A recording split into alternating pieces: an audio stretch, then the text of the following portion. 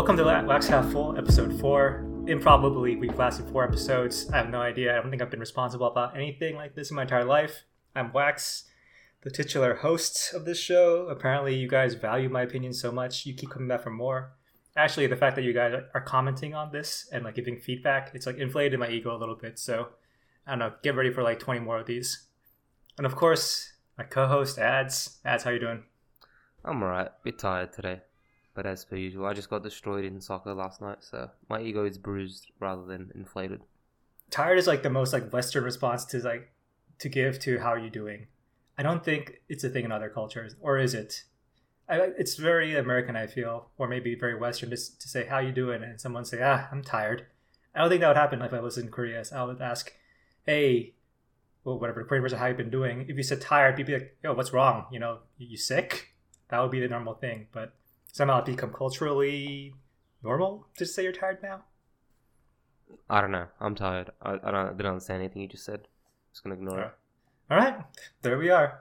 Let's move on. Also, we have a guest today. We have Manus here. Wait, should we call you Manus here or Manny? What's your alias these days? I think most people just call me Manny. I mean, that's my nickname in real life. Manny. I say real life as if the internet isn't, our entire lives right now, but yeah, I mean, all my mates call me that, so you're free to call me that as well. Like the philosopher. Yeah. Exactly. I'm sure that's what it refers to. Yep. Could you introduce? Oh, and as long as we're keeping the pretense that our audience is more than this chat, please introduce yourself. Yep. My name is Alex Manizier. I think I was briefly internet famous for being an analyst / writer in League of Legends. I worked for Riot Games for a bit. I'm a normie now, so I just work in economics, financial, investment analysis, things like that. Okay. But I've kept up, I guess. Well, I've refined the art of having opinions and sharing them. So I guess that's why I'm on the podcast. It's Manizier or Manisier? I thought it was it's pronounced Manizier, but I think if you're not like familiar with French phonetics, that's not like, I don't expect you to be able to pronounce it. It's like if you've got friends like Vietnamese mates. Yeah. Like Kevin Nguyen. Like, yeah. No one pronounces it that way. It's just Nguyen. Like, and that's fine. That's acceptable, Well, if it's French, it would be like Manizier or something like that. Yeah, yeah, but it's pretentious. It's like if you go to Paris and you say, "Oh, we're in Paris eating croissants." Like, okay. Yeah, you're right, but you sound like a dick. I don't know. I feel like that's kind of depends on your company, really. Because some people say it's more respectful. I think if I was talking to a French person in Paris and I said Paris instead of trying to say Paris, whatever. Paris. But yeah, instead of like at least trying, they'd actually respect me for trying poorly. I think it's a very country to country. I definitely when I was in Paris for a little bit, it seemed like when I tried to speak terrible French, people at least respected the effort. And if I just spoke in English, it would be sort of like, I was actually disrespecting them. Yeah, it's inconsistent. I think most cultures are pretty happy to see tourists take an interest in their language, their food, their culture, etc. Yeah. Talking about food. So I had the McRib for dinner. And I will say that it's probably the most adequate thing I've had. Like adequate. Yes, that describes it perfectly. How do you feel about it? Because I was surprised to learn it was not just an American seasonal. It was actually, well, I don't know if it's worldwide, but it's in Australia too at the same time. Yeah, I mean, I don't think it has the same sort of following here that it does over there. I mean, there was like a Simpsons episode on the Rib Witch, right? Right. Which I think was the first Australian encounter with the McRib, at least for someone of my generation. Yeah. And the McRib comes back every couple of years. I last had it in 2018. It is now back. I plan to have it for lunch today, but we're recording at 12 p.m, so it's just a bit too early for me to go out and get a McRib right now. Yeah, but did you feel like the hype spillover from American Twitter, it arrived upon your shores via the internet? That maybe for the online crowd. I'm not that online. Like, is the McRib? Oh, you're not that online. Come on, dude. I don't feel like Australians have that same like hype for any like sort of new food. What was that KFC one that dropped like a few years ago? Double Down. The Double Down. Yeah. The Double Down. Yeah, I remember the hype around that, but other than that, I don't remember anything else. It's exported, right? Like most of Australia's culture, it's just exported from America. Like, I'm saying it's the online crowd. I don't mean like the extremely online crowd, like the people that tweet at the Arby's We've account. marketed ourselves as extremely online already, so it's okay. Look, yeah. I think I'm regular online, and by that I mean I follow the food blogs. I'm on the cooking websites. That's where people get aware of things like when In-N-Out did like a pop up shop in Sydney. There were Yeah, queues yeah. for hours, man. Yeah. Exactly. Like, there's enough people who are like quote unquote like minorly online to Yeah. create like demand for these things. That's right. Well, so regardless, so what do you think about it? I'm pro McRib. I'm staunchly pro McRib. Wait, how I much does think- it cost there? Could you tell me that first? Sorry, What's the cost there? it's $6.80. Well, Okay, it that's was not- 2 years ago. I don't know how much it is now. All right. Okay, sorry, keep going. I interrupt you. Yeah. The chief appeal of the McRib is that it kind of mind controls you into thinking that you're eating a rib in the most ideal way to eat a rib, which is like without the bone, right? I think most people would agree that regular ribs are kind of like a primo cut of meat. Like that's why you pay so much for them in steakhouses. They take a lot of effort to prepare, but the meat is so rewarding. It's tender, it's juicy, it's flavorful, it's got, textural contrast. I know the McRib probably isn't actually made of rib meat, but just the fact that they brand it the McRib and makes me think that I'm actually eating rib meat, like, I find that quite deluxe as far as fast food goes, even though it's from McDonald's. Okay, that gives me like a couple of like big questions. So in Australia, you perceive rib meat as like luxury because like Oh, yeah. Yeah. So is it perception or is it actually expensive? It's above the normal price for like going out and eating a steak, I'd say, right? Yeah, Depending on I- where you go, obviously. Like, Yeah, a obviously rack you of can go- ribs competes with like a mid-end steak here. So if you get like a nice ribeye, you're probably paying about the same as you would for a rack of, pork ribs. Okay, because that's like insane. Well, not insane, but that's like really weird to me because in the States, obviously, yeah, if you get like a big rack of ribs when you go out, it's going to cost a lot. But everyone knows that ribs are like cheap. Like if you Right. get them at a supermarket, you can get a huge rack of ribs for like not much. Like the per pound price is probably maybe like a quarter or less of a steak. Well, of a good steak, maybe like half of like a low end steak. But it's perceived as being like pretty cheap, kind of like comfort food. Yeah, it's part of the comfort food repertoire. It's not something that you only bring out on a special occasion. So I find that already kind of like a. So yeah, maybe that helps perception in Australia compared to America, because in America obviously we like ribs too, but it's for a different reason. It's because like it's like a comfort food. It's just a delicious like homey. Maybe not. It depends on where you're from, I guess regionally. Yeah, but it's just a delicious meal. Yeah, for sure. And I did notice the difference when I did visit the States last time. My last trip was to Raleigh in North Carolina, which has quite a strong barbecue culture. Well, there we go. Good example. Yeah, and the ribs are just like a part of the menu, like it would be at any other steakhouse, and it wasn't elevated. It was just it's ribs. You know what it is. They didn't waste time trying to tell you about it or puff it up as something more than what it was. And I found that interesting because ribs are like when you go out for ribs in Sydney, you're going out for ribs. Mm. There are places called Ribs and Steaks here Yeah. in Australia. Yeah. Like, there's a bloody restaurant called Ribs and Steaks. I think part of it might be because we're not encultured with ribs. Like we don't cook them at home for the most part. We don't So cook you- them at barbecues. Yeah, Oh, you don't see ribs as like a dinner kind of thing. Yeah. Ever. I can't think of any. No, I can't think of any time. Like maybe once, randomly. But yeah, it's more like a going out food than a eat in. Oh, you never make them at home? Doesn't happen. That's kind of crazy because like they're like I would say they're pretty easy to make. Like it's actually, and the cut is actually very cheap. So it's something that it's very. If you were having people over, I feel like that's something that would be almost like maybe not a go-to, but it'd be something very easy to do. You just cook like a giant rack of ribs or two, and then you just feed a bunch of people, and it's quite cheap. Yeah, and I think perhaps this is the appeal of the McRib that maybe cuts differently in Australia compared to America. Like I don't know what comes to your mind when you think of the McRib. Is it like a comfortable sandwich? Is it like homey, or is it fancy? Like what's the appeal of it for you? It's not fancy at all because it's a McDonald's.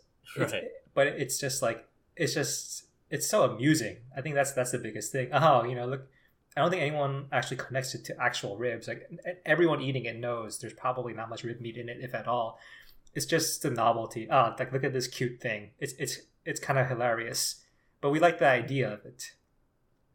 This thing that's been forced into this mold that has like the fake ridges for the bones. It's it's so quaint. You know what I mean?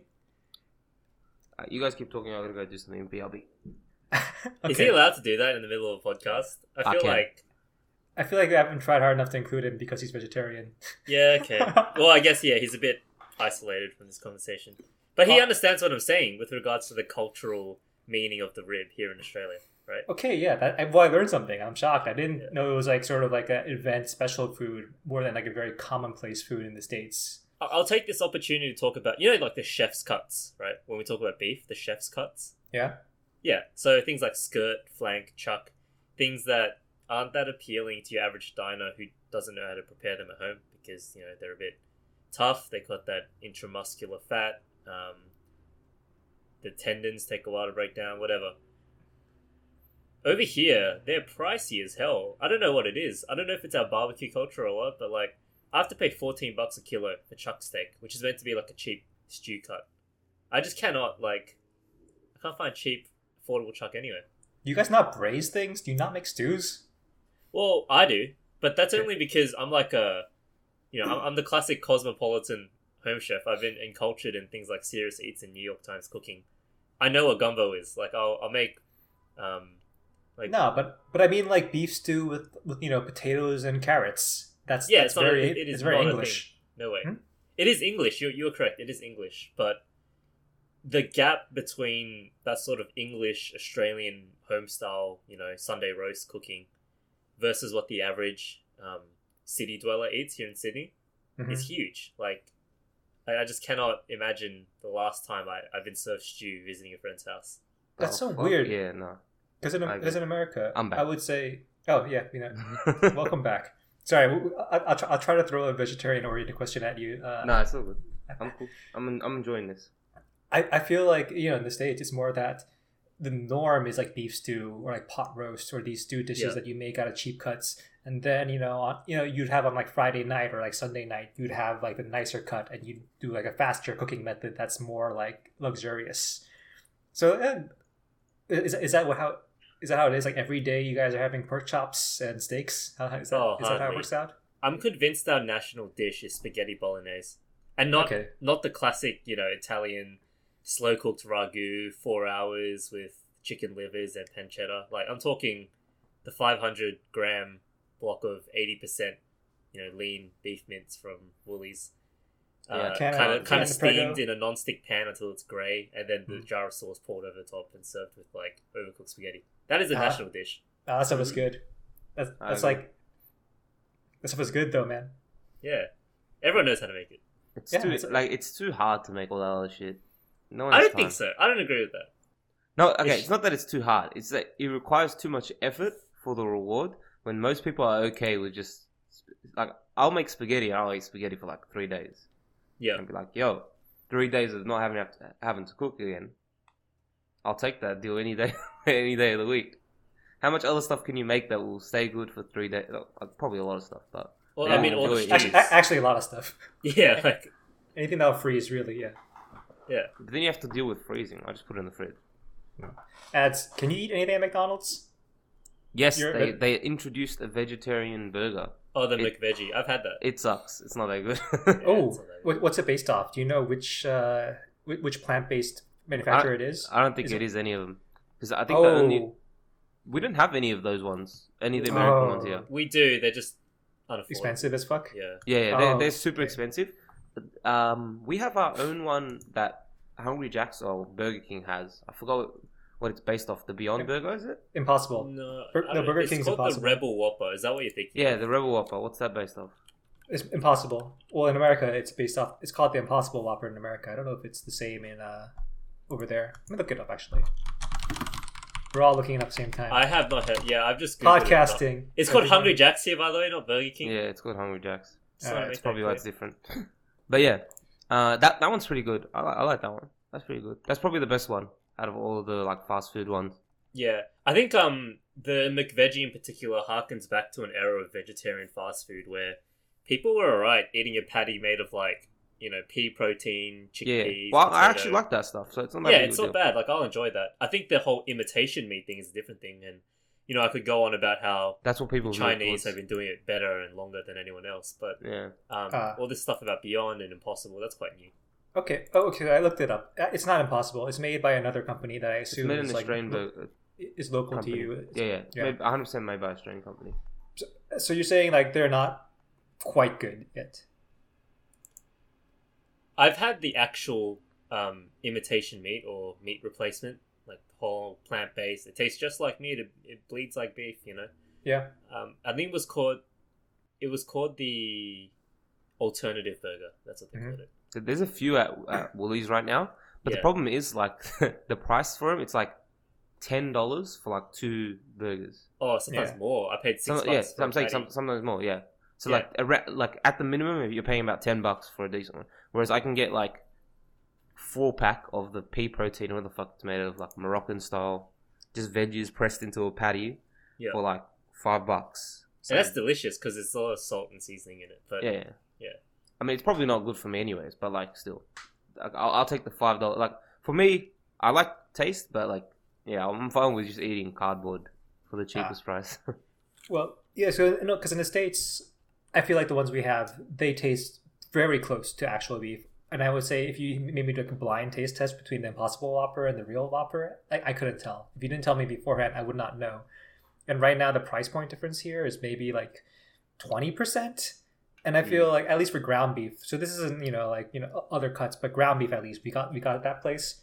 So I think once the price point is exactly the same, which will probably happen in a few years once the tech is better, like I think I would just I would prefer the plant-based one just for the sake of like, I don't know, like sustainability ethics, because like what is it? Cows are like one of the least sustainable animals to farm, to ranch. oh yeah, they take up a lot of acreage. Yeah. And Yeah. So yeah, once the price point is the same, I do think like I would probably consciously seek out the imitation meat ones once the price was equal. But that's only for a burger though. Like that's like such a small Right, subset right. of the market that people focused on. Like burgers. It's a step though. It's a step. Yeah, like burgers, and there's also sausages as well. Yeah. There's a lot of like fake That's a sausages. big part fake of the meat market, sausages. Yeah. And fake meat It's- sausages are pretty good. Like they get pretty close. Yeah, I'm just saying it's a pretty big step. It's a small step, but it's pretty important in terms of, well, if you think going meatless is important. It's also the marketability of it. Like burgers are a good marketable aspect, I guess. Oh, I didn't really ask you. Like, why did you go meatless or a vegetarian or what, however you want to describe it? Mainly sustainability reasons, like just Mm. what you just touched on, like the necessity for so much resources to be put towards food. It was mainly just that like kind of aspect, and there was a bit of like ethics and like how like factory farming and stuff like that. But you could get around factory farming. Like it's not impossible to get around factory farming, but it is impossible to get around the raw material required to make meat. That thing. oh yeah, But like if it was just a factory farming thing, like you could just have a friend who like actually farms, like it's quote unquote ethically. Like you can get around that pretty easily, but it's more like the sustainability reason. And I just felt like you could do it like a halfway measure, but I was just like, I was never a big meat eater anyways. Like chicken, yeah, but never meat. Like I was never into meat or fish really, so it wasn't a big deal to me. Okay, when did you stop eating meat, by the way? 6, 7, 8 years ago. Okay, all right. So you had your fill. I had my fill, yeah, as a kid. All right. I kind of want to ask you guys. So apparently the McRib, I thought it was only an American thing. It's not. But what are some? I want to ask, what are some interesting fast food, like local items you guys have? Because for me, this isn't American. The McRib really reminds me of the bulgogi burger in Korea, which is basically, you guys know what bulgogi is, right? oh yeah. Yeah, yeah. Right. It's actually kind of interesting because bulgogi used to be the representative Korean food back in the 80s, and then people realized, wait, this kind of sucks. There's like way better Korean food, and they just it's more that like bulgogi was the closest thing to teriyaki because it's like sweet soy and sugar, and then people started eating other Korean foods, which I think are like much tastier. This is like a tangent, I guess, but bulgogi itself is less popular in Korea now because I think Koreans also realize, hey, we have way better foods than this. Let's have other stuff. Where did it first the influence come from? From inside Korea or outside Korea? And then it bled into Korea. Bulgogi? No, as in the bulgogi becoming less popular. I think it's just independent. I think like overseas is probably because people started expats started running restaurants that serve other foods. And independent from that, inside Korea, I think it's probably a mixture of economics and other factors. But people are like, let's just like have grilled pork belly instead. It's like way better than bulgogi. If you're gonna have like meat on a, if you're gonna cook meat over charcoal, let's just have the other stuff that's better, short ribs, pork belly, etc., etc. Mm-hmm. Totally agree. But yeah, the McRib reminds me of that, because in Korea there's like a very cheap item at McDonald's that's been around for forever, which is the bulgogi burger, which is basically just a teriyaki burger with mayonnaise. But I mean, that's pretty good. Like, if someone said, "Hey, you want to have a teriyaki burger with mayonnaise?" you'd probably say that's a good idea. So, so I remember any regional last items time you I guys made- like? Sorry. So like any regional items from Australia for the various fast food chains you think that are like representative of the region or just very good? It's hard because I don't think there are any It's popular fast food chains that are endemic to Australia. The Portos? Is it Yeah. Portos No, but Australian? Well, no. I mean, like, is there something on the McDonald's menu that's only sold in Australia, but you think is extremely good, or that KFC menu that's like, Portos is either Australian or New Zealand. I've never heard of Portos, but you can tell me about it. Yeah. Oh, no, Okay. it's Tell me just about Porto. Portos is basically like Portuguese style chicken. It was here before Nando's existed in Australia. So it was kind of like took the Nando's approach. You reckon? Yeah. Yeah, but like just before Nando's came in. So like that was its appeal. It like built a base before Nando's came into Australia, which is older. I don't even know. Apparently, Portos is 34 years old. What the fuck? Yeah. They started out of Bondi. Actually. Yeah, I know that because obviously Bondi and Nando's. Look, we're actually gonna be factual here. Normally, I would just lie and just make up a year. 1987, 1980. Okay, so they're pretty much the same year. But yeah, like it's basically Portuguese style chicken and burgers. You can buy whole chickens. They're pretty good. They're a bit spicy if you really want them to be spicy, but not too spicy that people will be pushed away from them. And that's pretty much like the only Australian thing I can think of. Red Rooster as well. We just really like chicken in Australia. Okay. But your KFC menu is the same. It's basically there's nothing on the menu that, not even like a side. Is it all I the would same? say the biggest distinction with KFC is, one, the food is much better. Like, I've had KFC in both countries, and I think it's just the Australian produce is on average higher quality than what you get in America. You mean the chicken? Yeah, the chicken itself Okay, just tastes better. I've heard that. But we had fries way before you guys did at KFC, which I thought was interesting. Like, it was a big deal, right, when fries were released at KFC over there? They've been in and out actually. They've They bring fries in and out of KFC. What the fuck? Yeah, they used to have them, then they didn't have them, now they have them again. Yeah, and then you've got biscuits over So there. what did they have instead? Biscuits. They used Yeah, to, well, biscuits. so in the interim period, we got fries back again this year, but before that, for I want to say like a decade, it was potato wedges, which are basically fries but much bigger. They're just thicker fries, but it really does change like the taste, because a fry has the ideal ratio of crispy exterior to soft interior, and serving a potato wedge means you're getting so much more of the soft interior. And I can see why some people would like that better. There's probably a small minority of customers who are very angry in America that they got rid of them. But personally, yeah, I much prefer the fry. I don't think the KFC fries are good anyway, so it doesn't really matter to me. I like them. You I think like they've this? got like a pretty good surface area to volume ratio. Damn, I'm surprised. I thought it was universally hated. As long as they're crispy and seasoned well, which I guess is true of most fries, but especially with the KFC ones.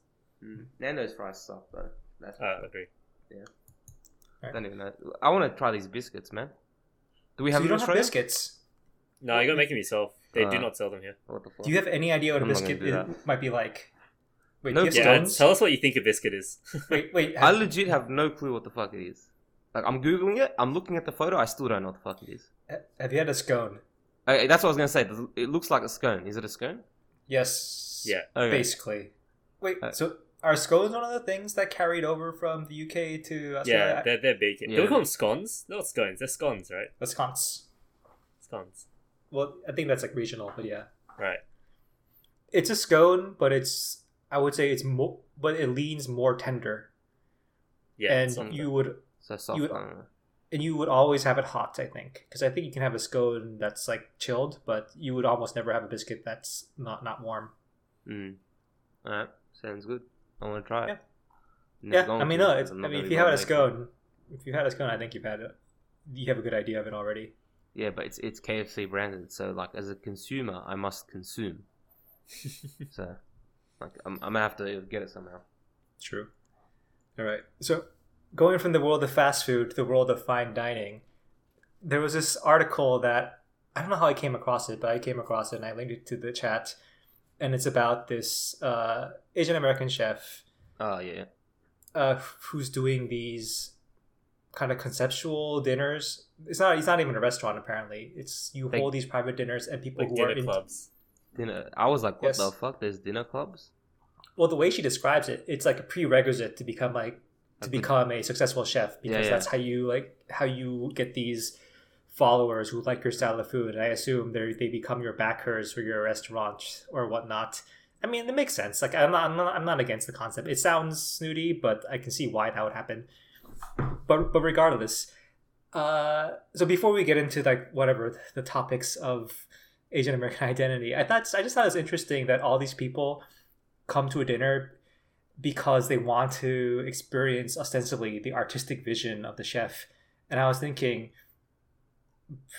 well, my gut instinct is that like that's all that shit's like bullshit. Like food, it should just taste good. It doesn't really matter what meaning it has.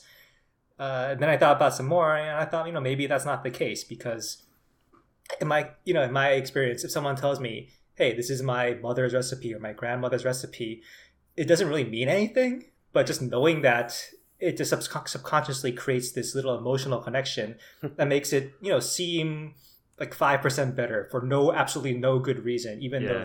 though, psychologically I know it should be only about taste. So what do you got? And obviously then there's the scene in Ratatouille at the end, and it's the reason why everyone points out Ratatouille is a good movie. To be honest, I don't think Ratatouille is like that great a movie overall, but that scene is very good, where this cynical, jaded critic suddenly has this flashback to his youth because of food, and that's sort of the theme of the movie. The theme of the movie is that, oh yeah, food is valuable because it connects you to feelings and emotions. That's actually the theme of the movie, which is something that I don't necessarily agree with 100%, but I understand it better now. So how do you feel about that, Manasir, critic of high cuisine? Yeah, I've eaten at my fair share of fine dining places, and I think you can look at it two ways, right? Like, to compare them to movies, there are directors that make films to explore ideas, and then there are directors who make films to explore themselves. Deep. Yeah, right. Like, I would look at like pretty much all of Martin Scorsese's Yeah. filmography, right? It's all sort of lodged in this vaguely Italian Catholic tradition. He explores questions of, masculinity, family, faith. These are things that are part of his life, and he thinks about them a lot, which is why they appear in his film. And then you've got Christopher Nolan, who likes the big concepts. He makes epics. He's not interested in himself. He's interested in really big existential questions. I mean, he kind of is in a way, but Yeah. also not. But yeah, I'm sorry. Yeah, maybe that's him, right? And maybe that's just the person he is. Like, he likes to think about that stuff a lot. Like, that's neither here nor there, I think. When it comes to cooking, I think you kind of have to add, like... I feel uncomfortable saying this, but isn't there an extra layer of narcissism you have to breach as a chef to make food about yourself? Because I can't think of a single food culture in the world where the food is centered around the person, right? We're all ethnics, right? Like, I'm Asian, Wax is Asian, Ads is Asian. Like, we know that if I was to attach a cultural lens to food, it's about community, it's about family. That's why, this is the most obvious thing ever, but like a Chinese dinner tends to be everyone gets rice and there's a bunch of side dishes in the middle and everyone shares together, right? I get that. Yeah. But I don't know. I think the thing is I think that we're not putting into this, and you said it with like the film thing, and you said like basically film is like that, but you're saying, correct me if I'm wrong, but food is like all about community, so it's about everyone else rather than you. But film can be both. Is that your point? Yeah, I mean, if I was to really simplify it, I would say that's my point. I'm just saying, I'm I'm not necessarily against chefs that make food to explore their own stories or to tell stories about themselves, right? Like, I get it. Like, presumably chefs like this lady who makes, I'm reading this duck dish. It's called ultra cultured super woke duck. Wait, I did A not read the name tongue-in-cheek- of it. What the fuck? it's a tongue-in-cheek reminder that taking one trip and using one spice and making one dish from another culture doesn't make anyone an expert. Okay, sure. You've probably dealt with, a lot of like struggles and maybe discrimination as a person of color in the restaurant industry. I'm sure that's true. Mm-hmm.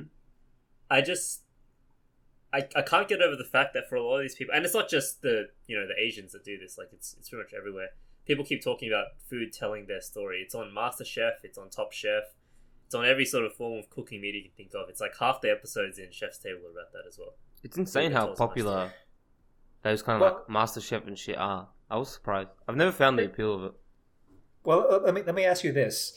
So, is it more that you're okay with people expressing themselves through food? You just find the idea of racial identity to be trite, so you'd rather them explore other ideas? Oh no. I don't think it's trite at all, right? And I would say, as someone who eats out a lot and is interested in this kind of food, like I don't mind it. I like it when people do miso foams and modern takes on their traditional cuisine, which for some reason always ends up being classical French techniques. That's neither here nor there. What I'm interested in is sort of, well, what's the difference as a consumer, right? As someone who actually eats and enjoys the food, are you there to actually understand the chef? Here's the thing, right? About, or are you just up to eat interesting and delicious food? But you're thinking of that as like someone who goes to a restaurant to eat. The people she's serving aren't people who go to a restaurant to eat. They're people who come to some random house. Do they go to a house? I don't know where they go. Some rich area, and they come specifically for the chef, right? That's the whole point of it. You don't do that. Very rarely do you do that for a restaurant. You know what I mean? Yeah, they're the people who go to the indie theater to see like the screening of a director, this niche indie director that they're really interested in because they like their ideas for whatever reason. This isn't someone who's opened a restaurant and demanding or trying to make a lot of money off of it. Yeah, I think once you get to the restaurant stage, you're aiming it towards someone else. I don't think she could do this. Maybe she could. I don't know, like how she could. But I don't know how she could do it when she opens up the restaurant. You know what I mean? If she pushes towards that area. Well, once you open a restaurant, like capitalism demands that you aim it at someone else. But this is actually the only sort of environment in which you can have this dish. Yeah. Yeah, and this is what I'm saying. I think we need to make the distinction between food for foodies and then food for regular people, right? Mm-hmm. And I don't say this as like an elitist, look at these common masses who don't understand like the real depths of Hort's cuisine. Like, to me, I think on some level, it just feels uncomfortable. Like, I get what they're trying. I get that they need to distinguish themselves and make a name for themselves, but to me, it's almost impossible to disassociate like Asian food from its like communal and familial roots. Like it just seems narcissistic. And I get, maybe it's commentary, and I'm down with that. Like, I don't understand it, but I'll give it the benefit of the doubt. I just think, where do you go from there? Once you've challenged people's perception of what various cuisines are and what your cultural background says about the food that you cook, where do you go from there? You end up opening an Asian restaurant. That happens 9 times out of 10. Like, yeah, but then you go, look, I just went on to my individualism, and now I've reconnected with my communal roots, and I'm opening this restaurant for you and your family to come eat at. Sketching a chef's own narrative arc. I mean, I'm down with that. It's just one layer too far for me to get on board with. I think that's what I would say. Well, yeah, no, it's definitely nothing that I would pay to participate at, but I'm not against. I understand the dynamic. She's supplying this food experience that's very, very much marinated and saturated with her personal experiences and trauma. And there's people who want to consume that with their food for some reason. I mean, it's the same reason why some people want to watch movies that aren't necessarily like fun or entertaining. They just want to watch movies that are interesting and different and sometimes very unpleasant. Honestly, personally, my biggest objection to it is that I don't see food as an equal art medium as movies or books or music. I think wow. The people who try to make it, the Game Awards were on today. You know that, right? Games are art too. I have no opinion on food, but games are art. Okay, I don't care about food. We can talk about food. I'll even put like games above food in that sense. Really? Yeah, no. Food. I think for me, food is like, because food is functional first, and if it has any other meaning beyond that, that's I great. guess It's guess great so. if you can add anything more beyond that. Congratulations to you. But maybe that makes me close-minded, but I'm not particularly interested in people exploring these deep ideas of expression through food than I am through other mediums. I But- feel like food but- definitely goes above games, Right. just Right. because of its like, just because of how like prestigious it had, like the prestigious claim it has. Not necessarily because I agree with it, but I think Yeah. like in real life, food is above games for sure in terms of artistic expression. Also, just related to the article, this is not just about food, but I find this is about the author herself. I think her name is Jenny Dorsey. So this meal is basically about her experiences. The emotions she's trying to explore and express through this food is basically about being Asian American, being an immigrant in a country, and trying to find your identity in this culture, which is a very ubiquitous theme across all sorts of art, whether it's Mhm. music, movies, literature, whatever. And I want to ask you guys, have you ever felt like the need to create that kind of stuff, that kind of art? Because it's so ubiquitous. There's so much of it, but at the same time, I get the feeling sometimes it's like 1% of people who feel very strongly about their experience for creating all of that stuff. Yeah, and I think the other part is you got to think about who's creating it, right? Like, I do believe in the shared Asian Australian experience, right? Maybe my Laotian diaspora experience is probably quite unique as well. Mm-hmm. I believe in all that. I just think there's a layer of, I guess, pre-selection that kind of changes the way that this kind of content is produced. And what I mean by that is, so I'm Asian, right? And most of my friends are Asian. I went to a predominantly Asian high school full of smart kids. Most of us have gone on to work in finance, medicine, law, things like that. Just good Asian careers, right? Things that'll make mum and dad happy. Those of us who have gone on to produce art instead and do creative jobs that don't pay anywhere near as well, they tend to do so because they've kind of been encultured in Western arts and craft. Like that's Yeah, I agree. it's if you read the story, like I'm reading this article right now, it really you can see like her influences, right? I don't think someone in their mid-20s grows up thinking about things like this. I think they're conditioned to think this way because this is the art that they consume. Mm-hmm. I think that's true. I think with most, like, if you're coming from a immigrant culture, the immigrant culture is not going to be focused on actual like artistic expression. So the only Yeah. way you're going to get that is if you do consume the predominant culture, which is whatever it is in the country you are, whether it be American culture. I guess American culture is like so dominant that even in Australia you're still like, for me it was British like music. Like I was really into British music as a kid. So that's like one of my biggest influences is British music, and then later on like ambient kind of stuff like that. But yeah, I think you don't get that from your culture, even though it probably does exist. Like obviously, artistic expression exists in every culture. But because you're an immigrant, there's no time to like be influenced by that because your parents are like, all right, I can't even speak the language. You got to go to school, learn, come back. What is music? What is art? I don't care about those. Just get good marks in English, Yeah. maths, and science. And even if you look at the I guess the popular Asian chefs in Australia who I guess are second generation, grew up with immigrant parents and all that, kind of food they make is not necessarily this challenging, evocative stuff.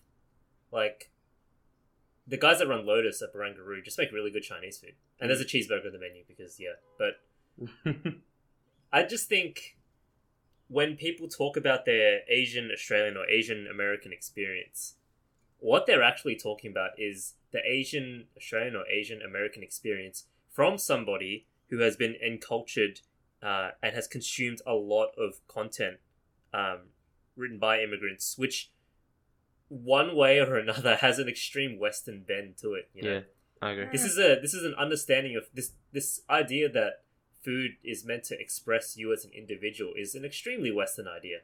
Yeah. That's not an Asian idea at all. You go to Japan, there are no sushi chefs out there saying, yes, this perfect piece of otoro Are you sure? expresses my journey as a chef. It doesn't. That doesn't Are you- happen. Are you sure? It sometimes does happen. Like they don't portray, but I think the chef is super important in Japan. Oh, it is, no doubt it is, Yeah. but they don't express it that way, right? Like, I don't know. I feel like you're splitting hairs there. Like, like you wouldn't become a master. You wouldn't become a Of master of anything. something and invest so many years in something unless you had some sort of investment of self into the craft. right. I don't doubt that. Like, obviously, this you pay so much for expensive sushi in Japan because you're paying for the years of training that have gone into the sushi chef committing his life to making fish for you, right? Yeah, and people wouldn't train to do that because it's so Yeah. lucrative. They train to do it because they find some sort of value in it, and it's I feel like you could say it's a less I'm sort of assuming here, but I think it's a expression of self. It's just not as ostentatious as like a celebrity chef, but it is an expression of self. I'm just saying expression of craft, which is inherently tied to self, is different to expression of self through a cultural lens. Is it? I think it is. I definitely think it is. I don't know, like, I mean, we might have to agree or disagree. But I don't think that the immigrant experience is as all-encompassing as... Like, not every Asian kid in Australia had to hide and eat their lunch in the bathroom because their garlic chive dumplings are too small. Right. Like, that's... Right, but at the same time, like I think this is easy to mock for Oh, it's fun to mock, no doubt. for certain of reasons, but I also understand like this is this person's experience. It's a real experience. This person isn't making anything up. This person is like just hey, I want to share my experience, and people want to share their experiences all the time, and this person is not assuming to speak for other people, and at the end, she does share that anecdote about how someone else who clearly has some empathy, who shared this experience, came up to her and said, "Hey, I really appreciated that." So, yes, that was more my original question. I was sort of like musing about how common is this experience among second generation minority kids in other countries about feeling this sense of non-belonging. Is it because I feel it's very, very prevalent in art. At the same time, it doesn't seem quite as prevalent in real life. Yeah, see, that's the thing where you come back to Manny's point, where you say basically, depending on where you live, and like, I feel like it depends on which generation you are, especially in Australia. Like, That's true. Like, there are areas in Australia which are like, or at least in Sydney, I don't know, even Melbourne, I guess. I don't know about other cities, but in Sydney or Melbourne, where like, if you go to a public school, predominantly, like, you're gonna have a majority of one culture, and it's not gonna be Australian. Like, there are gonna be schools that are predominantly Asian, predominantly Arab, predominantly Italian. Like, there's just going to be areas there which even the public schools, like, they didn't have to build schools specifically for them. So that if you do go to a school like that, then you're never going to not never, but you're unlikely to have that experience because everyone is like you, even though you live in a country where the culture is different. And that's where you get into Manny's point, where the only way someone's going to start creatively is they're unlikely to come from those areas. They're more likely to come from an area where they are the minority, like, in terms of the school, I think, anyways. Yeah. I don't know. I feel like it sort of ties into like, why do we really like to mock people who are super tied to their parents' ethnicity and they join subtle Asian traits Facebook groups? You know, it's like, why is that such a magnet for mockery? Because it's fun. I don't know. Like, But why is it fun though? Like, what's the fun? Like, why do we think we're better than these kids? Because it's this must be rooted in reality, right? yeah, okay. I think any element of mockery through social media is predisposed towards us feeling superior to other people. I'm Right. not above admitting that, right? Right. But we do it for all kinds of things. All right. Sorry, go ahead. No. So sorry. Go ahead. I was going to transition, but I want to hear your last thoughts. Yeah. My thought on why it's fun, or rather, not why it's fun, but why so many people seem to enjoy mocking in general, is because we have similar life experiences to a lot of these people who join groups like Subtle Asian Traits and talk about how you gotta wash rice in the pot and then measure it with your finger. Like, these are small parts of our upbringing and maybe iconic parts that we kind of latch onto for whatever reason. They're only meaningful because they're shared and we talk about them, you know? I don't think, like, my parents' method of cooking rice in a rice cooker defines my culture any more than any part of it. And I'd point out that if people really wanted to engage with their culture, they could do a lot better than talking about things like boba tea and anime and washing rice, and they could try and learn their parents' language. They could try and visit their parents' home. I think language. I don't know how important it is in America to keep your mother tongue, but I don't think it's very important in Australia. Yeah, it's just not valued. It's not valued at all. And so, have you guys seen Arrival? Yeah. No. Are Go on, you talking about the anyway. one where the aliens come and then that little like Yeah. yeah. It's all Okay, about so the language big- and linguistics. Save the world, yeah. The big twist in Arrival, which I mean, it's been out for a few years, so I don't Spoilers. feel bad I about don't spoiling care. it. Alright, spoiler alert. Spoiler Alert, alert. everybody! Yeah, you can skip Wow. forward maybe a minute or two if Thank you you. haven't seen it yet. Our two listeners and Ads' mom will thank us. The big twist in Arrival is that the gift that the aliens have brought the humans is the gift of understanding their language, which is not linear, not back Yeah. to front, left to right, but cyclical, right? The language And by- itself builds on time and like all that shit. Yeah, and by understanding that they view time and existence as a cycle, or as something that exists in multiple dimensions and not just front to back, enables them to gain a different perception on time, right? It's based on this theory that the language you grow up speaking and understanding kind of in some way shapes your worldview. Yeah. And I think it's much like that for Asian languages as well.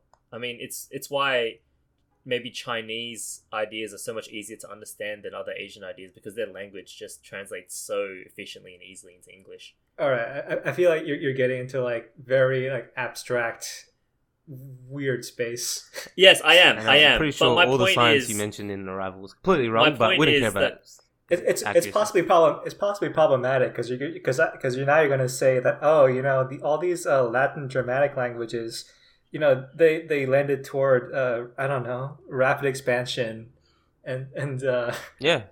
and an aggressive attitude which allowed colonialism. I'm like, let's not go there, man. Let's not go there. I could say that, but I won't. Latin is the reason we have capitalism. I'm going to say it right now. Fuck Latin. All my homies hate Latin. Manager, I'm going to say that was interesting for you. I entertained your idea, but I'm going to say it's probably bullshit. Man, you didn't even let me get to my point. It was just like, anyway, Your- fine. I'll hold the L. was that's was fine. your point that Arrival is a good movie that's underrated? Arrival is a great movie. You should definitely watch it. Yeah, It's I like think a you should sort watch it. I think it's very underrated. Also, All right. the soundtrack for Arrival is fucking amazing. It's gorgeous. it's really it's really good. All right. I listen to that like at least once a month. My point is that language is a huge part of culture, and people seem to ignore that. That's all. Yes, but that's like obviously yes. But Yeah. Okay. Speaking of soundtracks, thanks for the segue ads for fucking letting me out of this one. Give me the escape rope. Ads, soundtracks. Soundtracks. What did you want me to talk about? Album of the week? Segues. No, segue. Segue. Oh, soundtrack. Let's go to. Ah. We were going to talk about this soundtrack this week. I didn't know. God damn it. God damn it. You didn't specify if we were going to talk about it this week or not. Anyway, soundtracks. This is why we have meetings. This is Cowboy why we have- Bebop soundtrack. Cowboy Bebop. What an amazing anime, which Manny just dropped halfway through because he didn't understand how language is influential in Cowboy Bebop. I was 12. And how See You Space Cowboy influences his worldview on love and romance and human connection. Anyways, the Seatbelts recently released, I think it was like 6 months ago now, released their entire discography on Spotify. And as we know, Spotify is the zeitgeist of music. And if your music isn't on Spotify, then you probably don't matter. That's the truth. And I've been really listening to it, and I quite enjoy it. And what are your opinions on that? Have you guys listened to the soundtrack? Yeah. Outside of just the Cowboy Yes. Bebop world? Yes, I very specifically remember watching Cowboy Bebop as a kid and liking the music so much. Wait, you were a kid when it came out? Yes, I watched it during its original run. I'm very old. Just needed to And- put that in. I remember going to the store and because you could not buy, and this is like pre-Napster, well, I think Napster was out then, but it wasn't good enough that you could download anime music. So I remember buying ripped illegal CDs of all three volumes of the soundtrack from this local anime/gaming store because I liked it that much. It is really good. What is your favorite track? This is hard. It's hard to say. So it used to be Blue a really long time ago. I thought Blue is it's the outro song of Cowboy Bebop, and I think I liked it so much because I could not detach it from the ending because it ties in so well with the ending of the series, which is amazing. But I would have to say it's Tank. Yeah, it's at the end of the day, it's the one that's the most timeless and it stands out independent of the series. I think like Real Folk Blues and Blue are excellent songs. The live version of Real Folk Blues, the one that came out this year, Real Folk Blues for These Days. No, I didn't actually. It's a really good, to me later. really good version. I like it more than Real Folk, the original. Did they bring back Maya Mane to sing it again? Yeah, she did it. Okay, yeah. So it was just three people, very like low key. They've also got an orchestral version of it, but the orchestral version's fine. But I like the more like laid back one. But yeah, but I do like Real Folk Blues and Blue, similar sounding songs. But yeah, they're very much so different from other anime songs, and it's kind of crazy that those are some of the iconic songs with lyrics in this iconic anime. They're so well. I guess like Cowboy Bebop in general, the entire work was very atypical for anime, but I think those songs sort of drove the point home. Like those kind of songs, like you don't find them anywhere. These are the iconic songs playing over some of the most important moments in the series, and that sort of song with lyrics doesn't play in Western movies, in TV shows. It's so unique. I find it pretty insane that while it's predominantly jazz and jazz influence, yes, and like a lot of the tracks are like jazz in and of itself is like copying and like rewriting certain like riffs and whatnot. So it's not like endemic to the entirety of jazz, but the amount of languages that come into it, like into the actual show, like for an anime, it's like insane how there's French, I think there's an Italian track, there's an Arabic track for when they're in pseudo Middle East on that Jupiter, whatever it was, on Jupiter's moon, yeah. So like they like who goes and gets some random like Moroccan guy to sing an Arabic song for your soundtrack? Like, I don't think that happens anywhere else. They'll just get some pseudo, Middle Eastern sounding instrumental and call it a day. Okay, wait. So let's do our top 5 songs. Ads, can you go first? And I'll I want to go back and look it up so I can actually make a list. So fill for me. Give me your top 5 and explain why. My top 5 right now, like it changes every few weeks. Real Folk Blues for These Days, that specific version is one of my favorite. I really like Musawa, which is the Arab song, which is like I thought it was Arabic, but it's like some Moroccan dialect which I don't understand, so it doesn't matter. That one's really good. And then you've got the Faye version, the one on one of the remix. What was it called? Let me find it. Faye. It has one of these DJs on it. Faye DJ Vadim remix. That one. You see it a lot, sampled a lot in like, lo-fi music. It's pretty good. I'm at my 3. I like I like Tank, but not so much that I put in my top 5. And then I like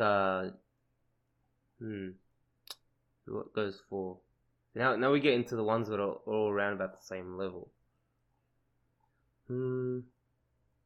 I could see like Manazir, Phil with your thoughts on Cowboy Bebop. Why did you drop Wait, I have to talk about Cowboy Bebop, a show that I've watched halfway while he thinks about the topic that he brought up to begin with. Okay, I can do that. Yeah, that's called filling. That's called being a good co-host. I'm not a co-host, I'm a guest. You're meant to be structuring the conversation around me. Alright, chill for your podcast. Alright. No, I'll talk about Cowboy Bebop, that's fine. Yeah, no, it's got this... I mean, the whole soundtrack's like jazz, right? Yeah. For the most part. Yeah, it's jazz. I think it was kind of seminal in the sense that it's influenced a lot of shows after, and this idea of like the aesthetics of music, of genre music and anime blending together. Like we saw it again in Samurai Champloo. That's like, am I pronouncing that right? They're like really like, a lot of people call them like twin shows. Yeah, you can see the inspiration. Yeah. And I've been watching Great Pretender recently, which is like a heist show, which also has that sort of like, high tension jazz sort of feel to it. Yeah, I mean, it's interesting. I really enjoy shows like that. I think Fully Cooley is another example. The Pillows did the soundtrack to that one, and it was a lot of sort of like indie rock vibes. It's good. Yeah. I realize that like I can't ask Az this question and assume that he'll come up with this quickly because he's too much of a music nerd, and yeah, he'll want to get it right. All right. I'll give you my list, which has been done with like maybe 1 minute of review. I'm gonna go with "Gotta Knock a Little Harder" from the movie. which is another. It's not another song in the same vein of Real Folk Blues and Blue. It's just Maya Amane just belting out this kind of like very epic song. I'm gonna go Space Lion. Ads, you know Space Lion. Yeah, Space Lion is good. And that's also because I sort of attach it to a certain episode. It's part of a very, very it's a mid-season 2-episode arc in the series, and it's part of that. Then I'm gonna go Real Folk Blues, the ending song. And then I'm gonna go Blue, which is the ending song. And then, of course, the iconic Tank. And I'll fill 4 ads as he thinks, and you can interrupt me whenever you're done with your rank. So I actually remember I bought all these albums and I listened to them a lot, and I listened to them because back in those days when you bought music you had to listen to it because it wasn't free on the internet.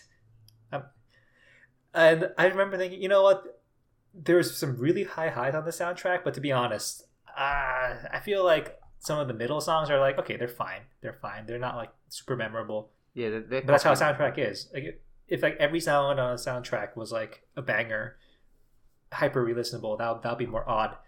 So, and I want to, and one of the, so I actually had some friends, a bunch of my friends and roommates in college were jazz majors, and I never really wanted to ask them whether this is good or not because I was very afraid that they would say, this is like all right, you know.